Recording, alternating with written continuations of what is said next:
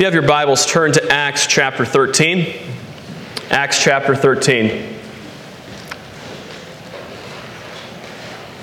You ever watched when certain people thrive under pressure and others collapse under it? You ever find that some people, when the pressure is on, they respond in accordance? And others, when the pressure is on, they completely fall apart, if you will. What's the difference between those two?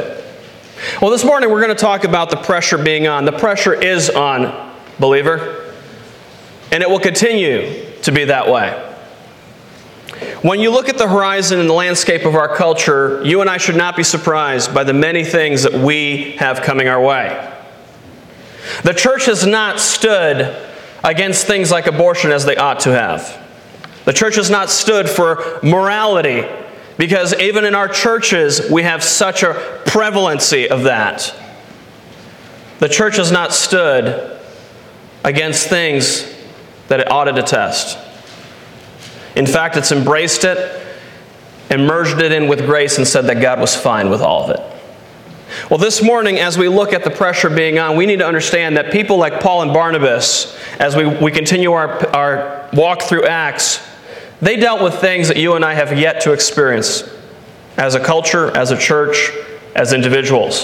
So we're going to be looking at three things here in Acts chapter 13. Number one, the setup, verses 13 through 15. Number two, the message, verses 16 through 41. I promise we will not be going through every single verse. We're going to read through that. We'll be here for a couple hours.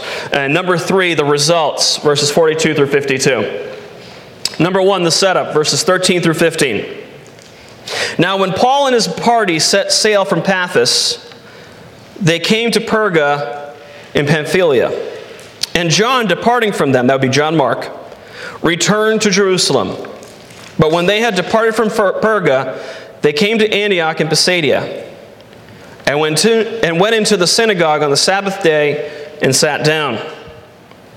And after the reading of the law and the prophets, the rulers of the synagogue sent to them, saying, Men and brethren, if you have any word of exhortation for the people, say on.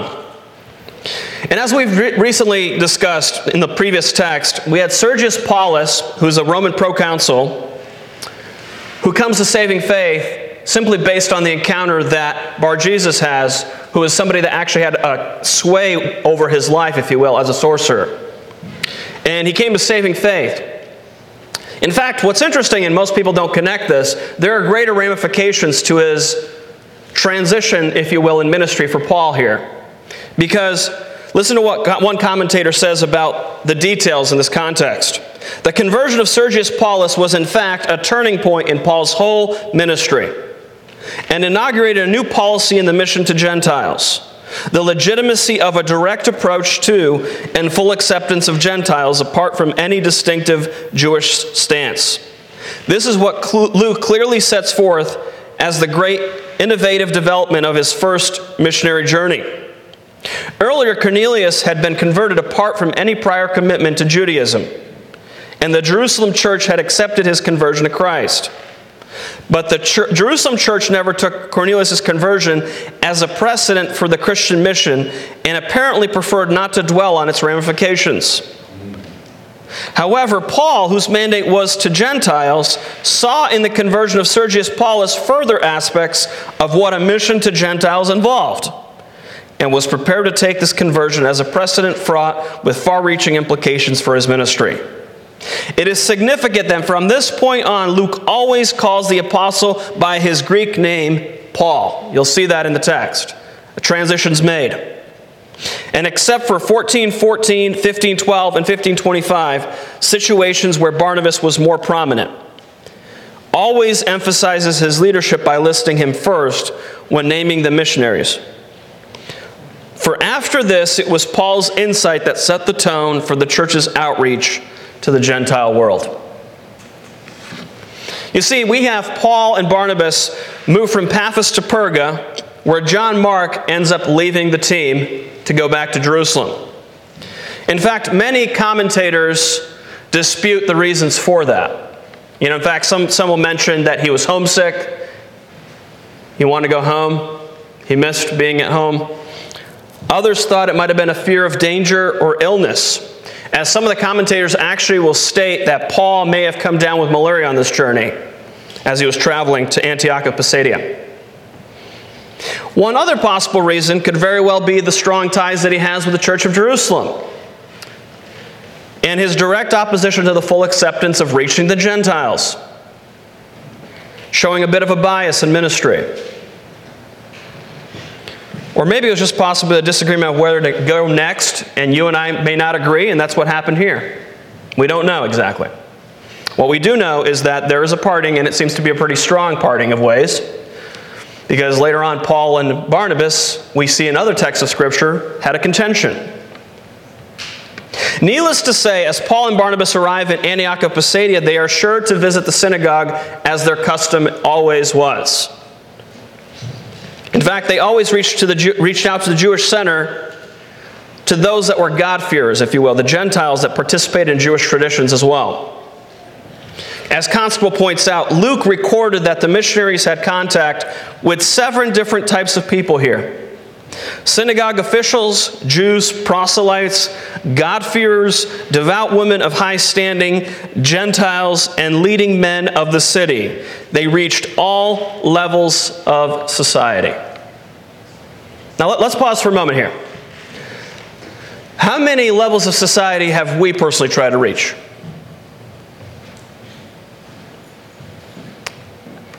When was the last time you and I took the endeavor to write a letter to our mayor here in Springfield? When was the last time we took the initiative to reach out to, let's say, our governor, Governor Baker, or to those that are our government officials, President Biden? When was the last time we've done any of those things? You see, as much as we don't admit to this, we are very selective of who we want to reach. And if there's one example that we need to draw from Paul and Barnabas, is they weren't afraid who it was that came along. They were going to reach them with the gospel. In fact, what's interesting is when they went to the synagogue service, it would typically start with the Shema. Hear, O Israel, our Lord is one, which was followed by blessings and prayers. And then 2 passages from the Old Testament were read, one from the Mosaic Law and the other from the prophets. Then someone would comment on that and give an address. What's interesting is Paul followed a similar routine in every city, going about to the synagogue first as a matter of priority to the Jewish people.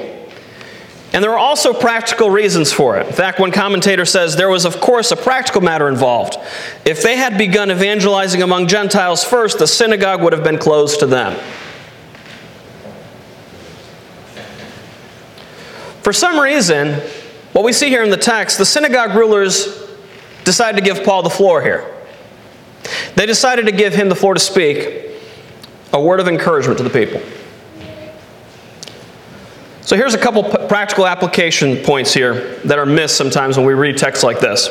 First of all, the very people you reach with the gospel, as we saw earlier in the text, Sergius, may very well open the door for you to reach other people with the gospel. That's one thing that's missed by so many.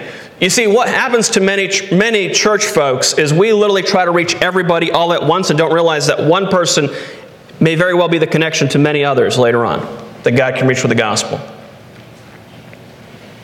In fact, Cornelius has his whole family reached, right? We're going to talk about this later on because it's further down a few chapters. But you've got the jailer whose family's reached as well. Many times we miss the forest from the trees when it comes to evangelism. What's interesting is that the conversion of Sergius Paulus, in a sense, may have directed the next people that Paul evangelized. Some have suggested that he may have actually asked Paul to reach his relatives out in Pisidian Antioch. Here's another point of application. People that serve with you may quit or stop doing ministry with you. I think anybody that's ever been any time in the church and ministered faithfully needs to understand this point. There's a lot to draw from here. There are many people that start off red-hot, passionate to serve Christ, and they burn out quickly. They're the ones that are highs and lows in life, right? They're very, very high, very, very low. They are not even keel much at all. One day it's, I love the Lord. The next day, Lord, slay me, I'm Job. I mean, that's really the two extremes you find these people in. Some people may all of a sudden quit for many reasons. It could be they just don't feel it anymore. Let me tell you, not a single person that's ever been faithful in ministry knows that you're always going to feel it. In fact, if that's what you're going off of, whether you serve Christ, is whether you feel like it today, many of us would not be gathering this morning. Not every Sunday do you come in and you're ready to worship. Is that correct? You're just excited to be in the house of the Lord every Sunday. Or when you get up for school and you're teaching in the school, you don't get up with that exact mentality. Am I correct? It's not whether you feel it. It's whether you're obedient and faithful. You see, a change of circumstances can change the ways that some people can serve. Someone may have to start working on Sundays. That actually happens. We're not legalists. We want you here. But it does happen. They may face a very serious illness.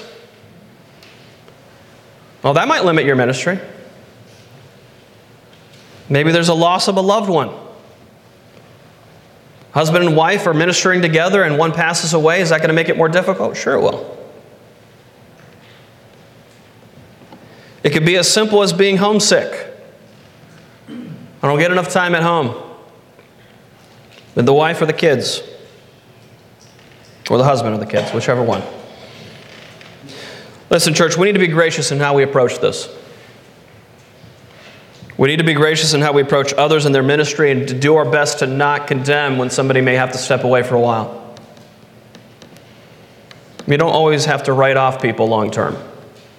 Just what happened with John Mark, later on he becomes a faithful partner once again in the ministry. We don't know what happened between those two things, but we know that God restores him into the ministry again. Maybe those people are away for a season. They'll be back, Lord willing, in the future, just as John Mark was.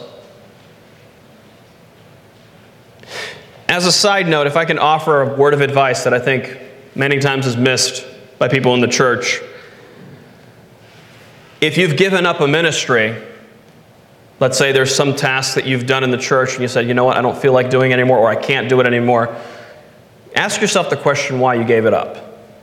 And be honest with that.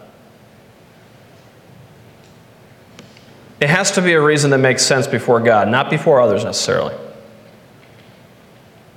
Did you do it just for not the feelings just not being there anymore? That's not a valid reason.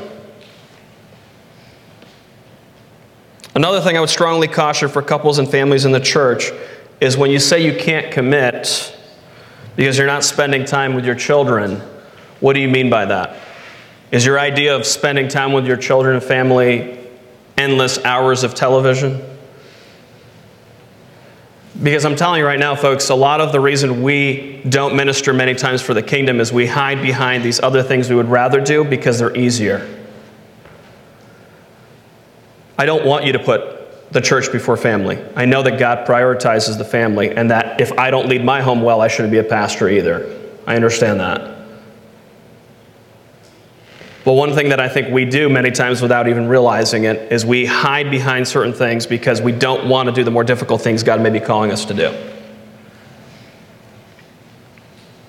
It may very well be that you're busy and you can't spend enough time with your family.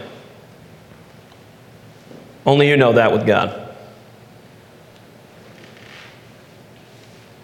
If I can offer a piece of advice for couples in the church that I know has been really a practical thing for me, is ladies, if you have a husband that wants to serve in the church in some way and he has a great bond with other men in the church, realize that your marriage is going to be benefited by that bond. And you pulling him away from that is actually going to hurt you all. The same is true the other way. Gentlemen, we need to let our wives spend time with other ladies, and that's one of the reasons why discipleship groups are so important, to build that relationship with others, so that when they come home, if you will, that marriage is intact too. There are so many things that are missed by people in the church. They think, well, if I just keep this person to myself longer, they'll do better. Not necessarily. Not necessarily. Some of the greatest benefits that I've seen in the church, and my wife will tell you this, she asks sometimes that I spend time with other guys. And here's why. She realizes that there's a better version of Roman that comes home after I spend some time with some guys. Men and women, we need to be willing to understand these things. We need to be honest in our feedback on this. There are certain people in the church you hang out with, you're reignited again. Like I said, there are some people, they will boost you in ministry. Others will put the fire right out. The saddest thing is when it's a family member that puts the fire out. We as a church ought to be encouraging one another, stirring one another up to good works. How are you doing in that area? Be careful. Your comments about the ministry to your spouse could very well have further implications than you think. In fact, some of the bad experiences people have, they've relayed those things to others, and others don't have that same experience, and guess what? There's a confusion there. One of the hardest things sometimes, I believe, in the church is that so many people base their experiences on somebody else's experience rather than actually working through the process themselves. Well, I don't think you should do that because,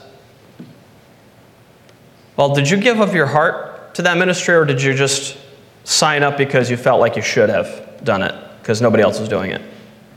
You see, your heart reveals a lot of this. There are joyous moments and moments of despair, and many times maybe even depression in ministry. Based off of those experiences, not the reason you and I should or shouldn't serve. Use the opportunities given to you, just as Paul did here. When people said, "Brother, give us a word," Paul stepped up to the plate. Be ready to step up and actually give the message. Number 2, the message. Verses 16 through 41. Like I said, we're just going to read through this. We're not going to comment on every single verse. We'd be here for a few hours. All right? 16 through 41. Then Paul stood up and motioning with his hand said, "Men of Israel, and you who fear God, listen. The God of this people, Israel, chose our fathers and exalted the people when they dwelt as strangers in the land of Egypt. And with an uplifted arm, he brought them out of it. Now for a time of about 40 years, he put up with their ways in the wilderness. And when he had destroyed 7 nations in the land of Canaan, he distributed their land to them by allotment. After that, he gave them judges for about 450 years, until Samuel the prophet. And afterward, they asked for a king. So God gave them the king, the son of Kish, Saul, the son of Kish, a man of the tribe of Benjamin, for 40 years. And when he had removed him, he raised up for them David as king, to whom also he gave testimony and said, I have found David, the son of Jesse, a man after my own heart. He will do all my will. From this man's seed, according to the promise, God raised up for Israel Savior, Jesus. After John had first preached before his coming the baptism of repentance to all the people of Israel. And as John was finishing his course, he said, Who do you think I am? I am not he. But behold, there comes one after me, the sandals of whose feet I am not worthy to loose. Men and brethren, sons of the family of Abraham, and those among you who fear God, to you the word of this salvation has been sent. For those who dwell in Jerusalem and their rulers, because they did not know him, nor even the voices of the prophets, which are read every Sabbath, have fulfilled them in condemning him. And though they found no cause for death in him, they asked Pilate that he should be put to death. Now when they had fulfilled all that was written concerning him, they took him down from the tree and laid him in a tomb. But God raised him from the dead. He was seen for many days by those who came up with him from Galilee to Jerusalem, who are his witnesses to the people.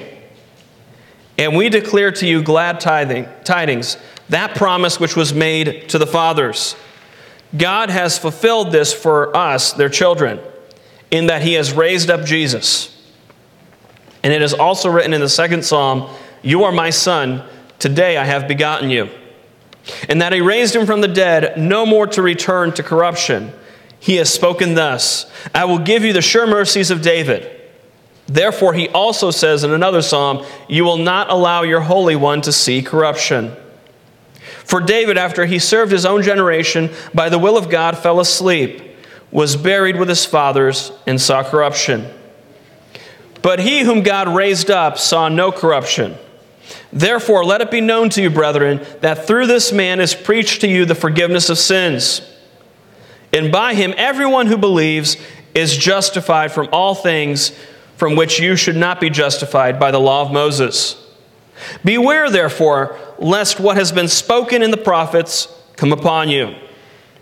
Behold, you despisers, marvel and perish, for I work a work in your days, a work which you will by no means believe, though one were to declare it to you.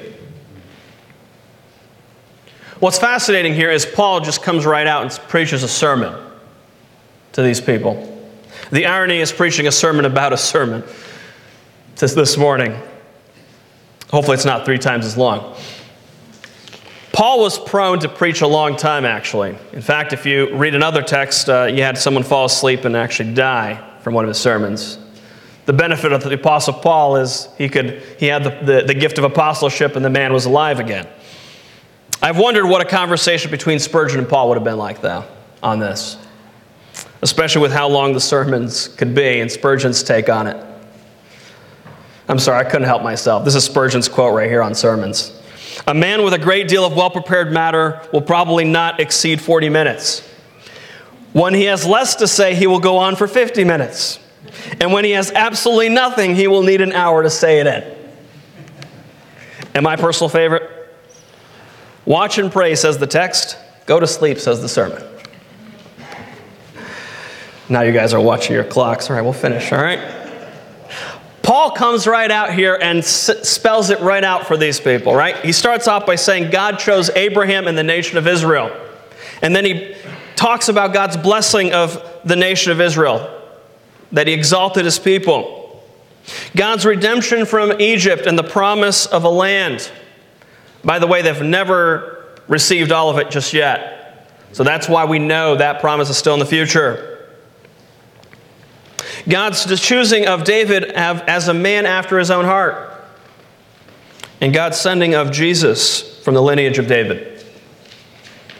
Paul also connects the baptism of John, which paved the way to Jesus Christ, and his rejection, death, burial, and resurrection. Paul connects Jesus as the fulfillment of Old Testament prophecy, quoting David himself in Psalm chapter 2. And 16, and also Isaiah chapter 55. As Constable points out, Paul used raised up in 2 different senses in this speech. In verses 33 and 37, he spoke of God raising up Jesus as the promised Messiah. In Psalm 2:7, it refers to God similarly raising up David as Israel's king.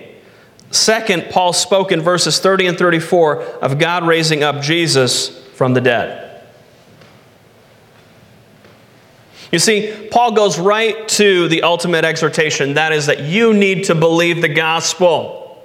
You need to trust Christ. In fact, Paul even includes the prophetic warning here at the end, right? He says, beware, therefore, lest what has been spoken in the prophets come upon you. Paul is taking the Old Testament and warning them with it. Why? Because it says, behold, you despisers, marvel and perish, for I work a work in your days, a work which you will by no means believe, though one were to declare it to you. The irony is not to be missed in this text when Paul quotes that. So how does this all turn out? Well, number 3, the results, verses 42 through 52. So when the Jews went out of the synagogue, the Gentiles begged that these words might be preached to them the next Sabbath. Now when the congregation had broken up, many of the Jews and devout proselytes followed Paul and Barnabas, who speaking to them persuaded them to continue in the grace of God. On the next Sabbath, almost the whole city came together to hear the word of God. But when the Jews saw the multitudes, they were filled with envy, and contradicting and blaspheming, they opposed the things spoken by Paul. Then Paul and Barnabas grew bold and said, "It was necessary that the word of God should be spoken to you first. But since you reject it and judge yourselves unworthy of everlasting life, behold, we turn to the Gentiles. For so the Lord has commanded us. I have set you as a light to the Gentiles, that you should be for salvation to the ends of the earth." Now when the Gentiles heard this, they were glad and glorified the word of the Lord. And as many as had been appointed to eternal life believed. And the word of the Lord was being spread throughout all the region. But the Jews stirred up the devout and prominent women and the chief men of the city, raised up persecution against Paul and Barnabas, and expelled them from the region. But they shook off the dust from their feet against them and came to Iconium. And the disciples were filled with joy and with the Holy Spirit. These people were excited to hear this gospel message, the Gentiles were. They were begging to hear it again. Man, if people were like that today. If people were begging to hear the word of God, they couldn't wait for Sunday. They couldn't wait to hear more from God. That kind of interest in the church would fascinate any pastor. People followed both Paul and Barnabas, wanting to hear more from them, and apparently some believed the gospel, as we see here in the text, and were encouraged by Paul and Barnabas to keep going in God's grace. Listen, believer, sometimes that's all you and I need, is an encouragement to keep going in God's grace. There's a lot that just absolutely pummels us, but you got to keep going. You have to keep going. If not for your sake, for the sake of others. And even those that have gone before you as an example. What's amazing here is the next Sabbath, the whole city shows up. They can't wait to hear what Paul's going to talk to them about. And this word of God that Paul preaches causes envy from the Jewish community. In fact, the devout Jewish people who rejected the message of Messiah started tearing at Paul's message and railing against it, causing controversy and pushing back on everything that he had just said. No, Jesus is not the Messiah that's declared in the Old Testament. He's wrong. That would be probably the equivalent of how they push back. Paul simply responded with the importance that he, as a man on mission, came to them first to share the gospel as a first priority. But since they didn't want to receive this gospel message or the promise of eternal life, they were now open to share it with the Gentiles. This is what created the excitement for the Gentiles listening to this. Oh, you don't want eternal life? Are you kidding me? Yes! Please tell me more about hope beyond this life.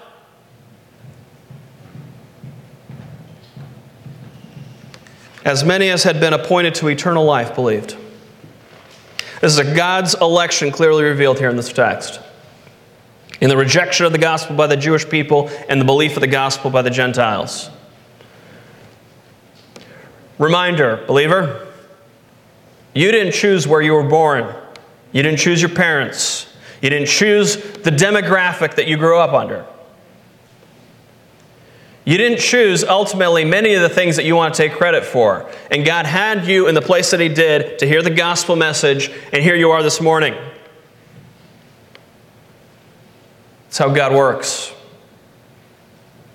was no accident that other Gentiles were there listening as Paul declared this.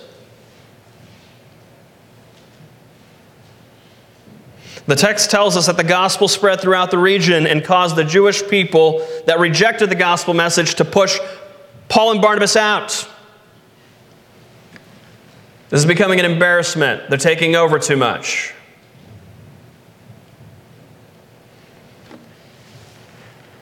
They brought persecution on Paul and Barnabas and ran them out of town.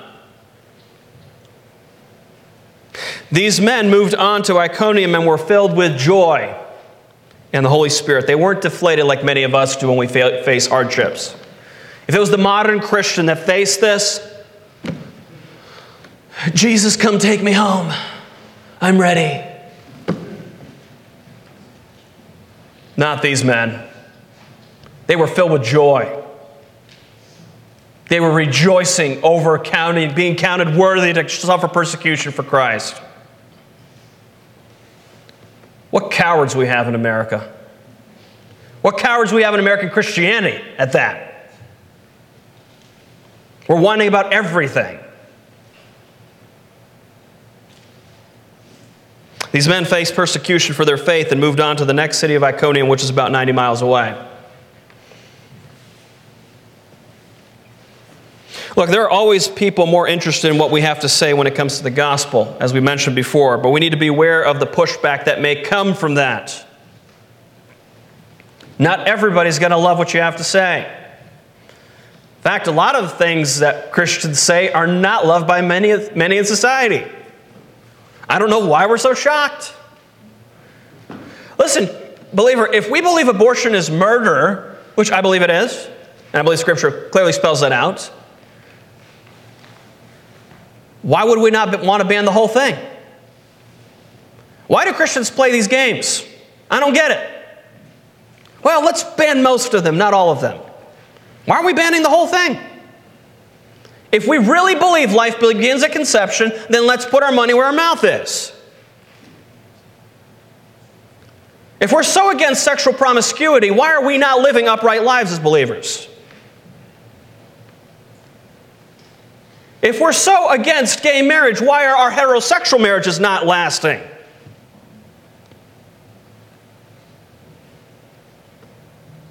Look, folks, I'm not here to condemn anybody. It breaks my heart that this goes on. But we as a church need to be different for a reason. God's called us to be different. We're not different just because we flipped a coin and decided we're going to do something different. We open the Word of God and we do what it says. The question we ought to ask ourselves is, when the pressure is on, how do we respond to it? If you think the pressure's on right now, just wait a few more years. You know how a lot of people go, it'll get better. I think when I grew up in America, things I thought that were crazy, I would have never imagined to be what are going on right now. I would have never assumed in my wildest dreams that we would have a debate about whether boys are boys and girls are girls. Never in my wildest dreams as a pastor did I think this would be even a conversation in America today. And the fact that we even have polls and debates online over this? Is there any debate?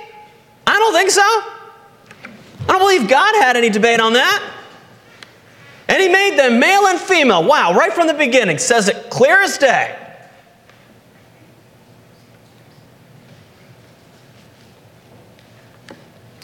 So as we close, here's my question to all of us. How do you respond under pressure? How do you respond under pressure? Specifically, the pressure to compromise your faith.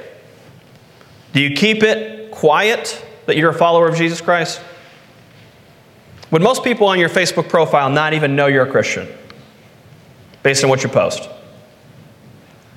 Would your coworkers even know you're a Christian based on how you respond to them?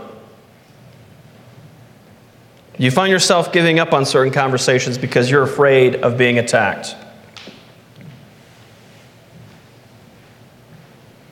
There will always be pressures that you and I face. The question is, are we rejoicing in the midst of that pressure, or are we folding under that pressure? Are you falling deeper in despair, believer, when the going gets tough? You come under pressure, and the very thing you need at that time is the Holy Spirit, so why are you ignoring His Word? Why are you asking for God's help apart from His Word? Let me tell you right now, if there's one thing that I think is a big issue in the church, is the lack of God's Word in people's lives. Why do I stress it as much as I do as a pastor? Because I literally believe it's more important than my preaching. I'm only taking what God's already written and declaring it to you. Hey, guess what? You can go ahead and check it out for yourself tomorrow. Amen. And I thank all the men in church history that decided the Bible was important to pass down to the average, everyday person. I thank these men from the bottom of my heart for what they went through to make sure that I can read the Word of God. We have our Bibles just sitting up there like, who cares?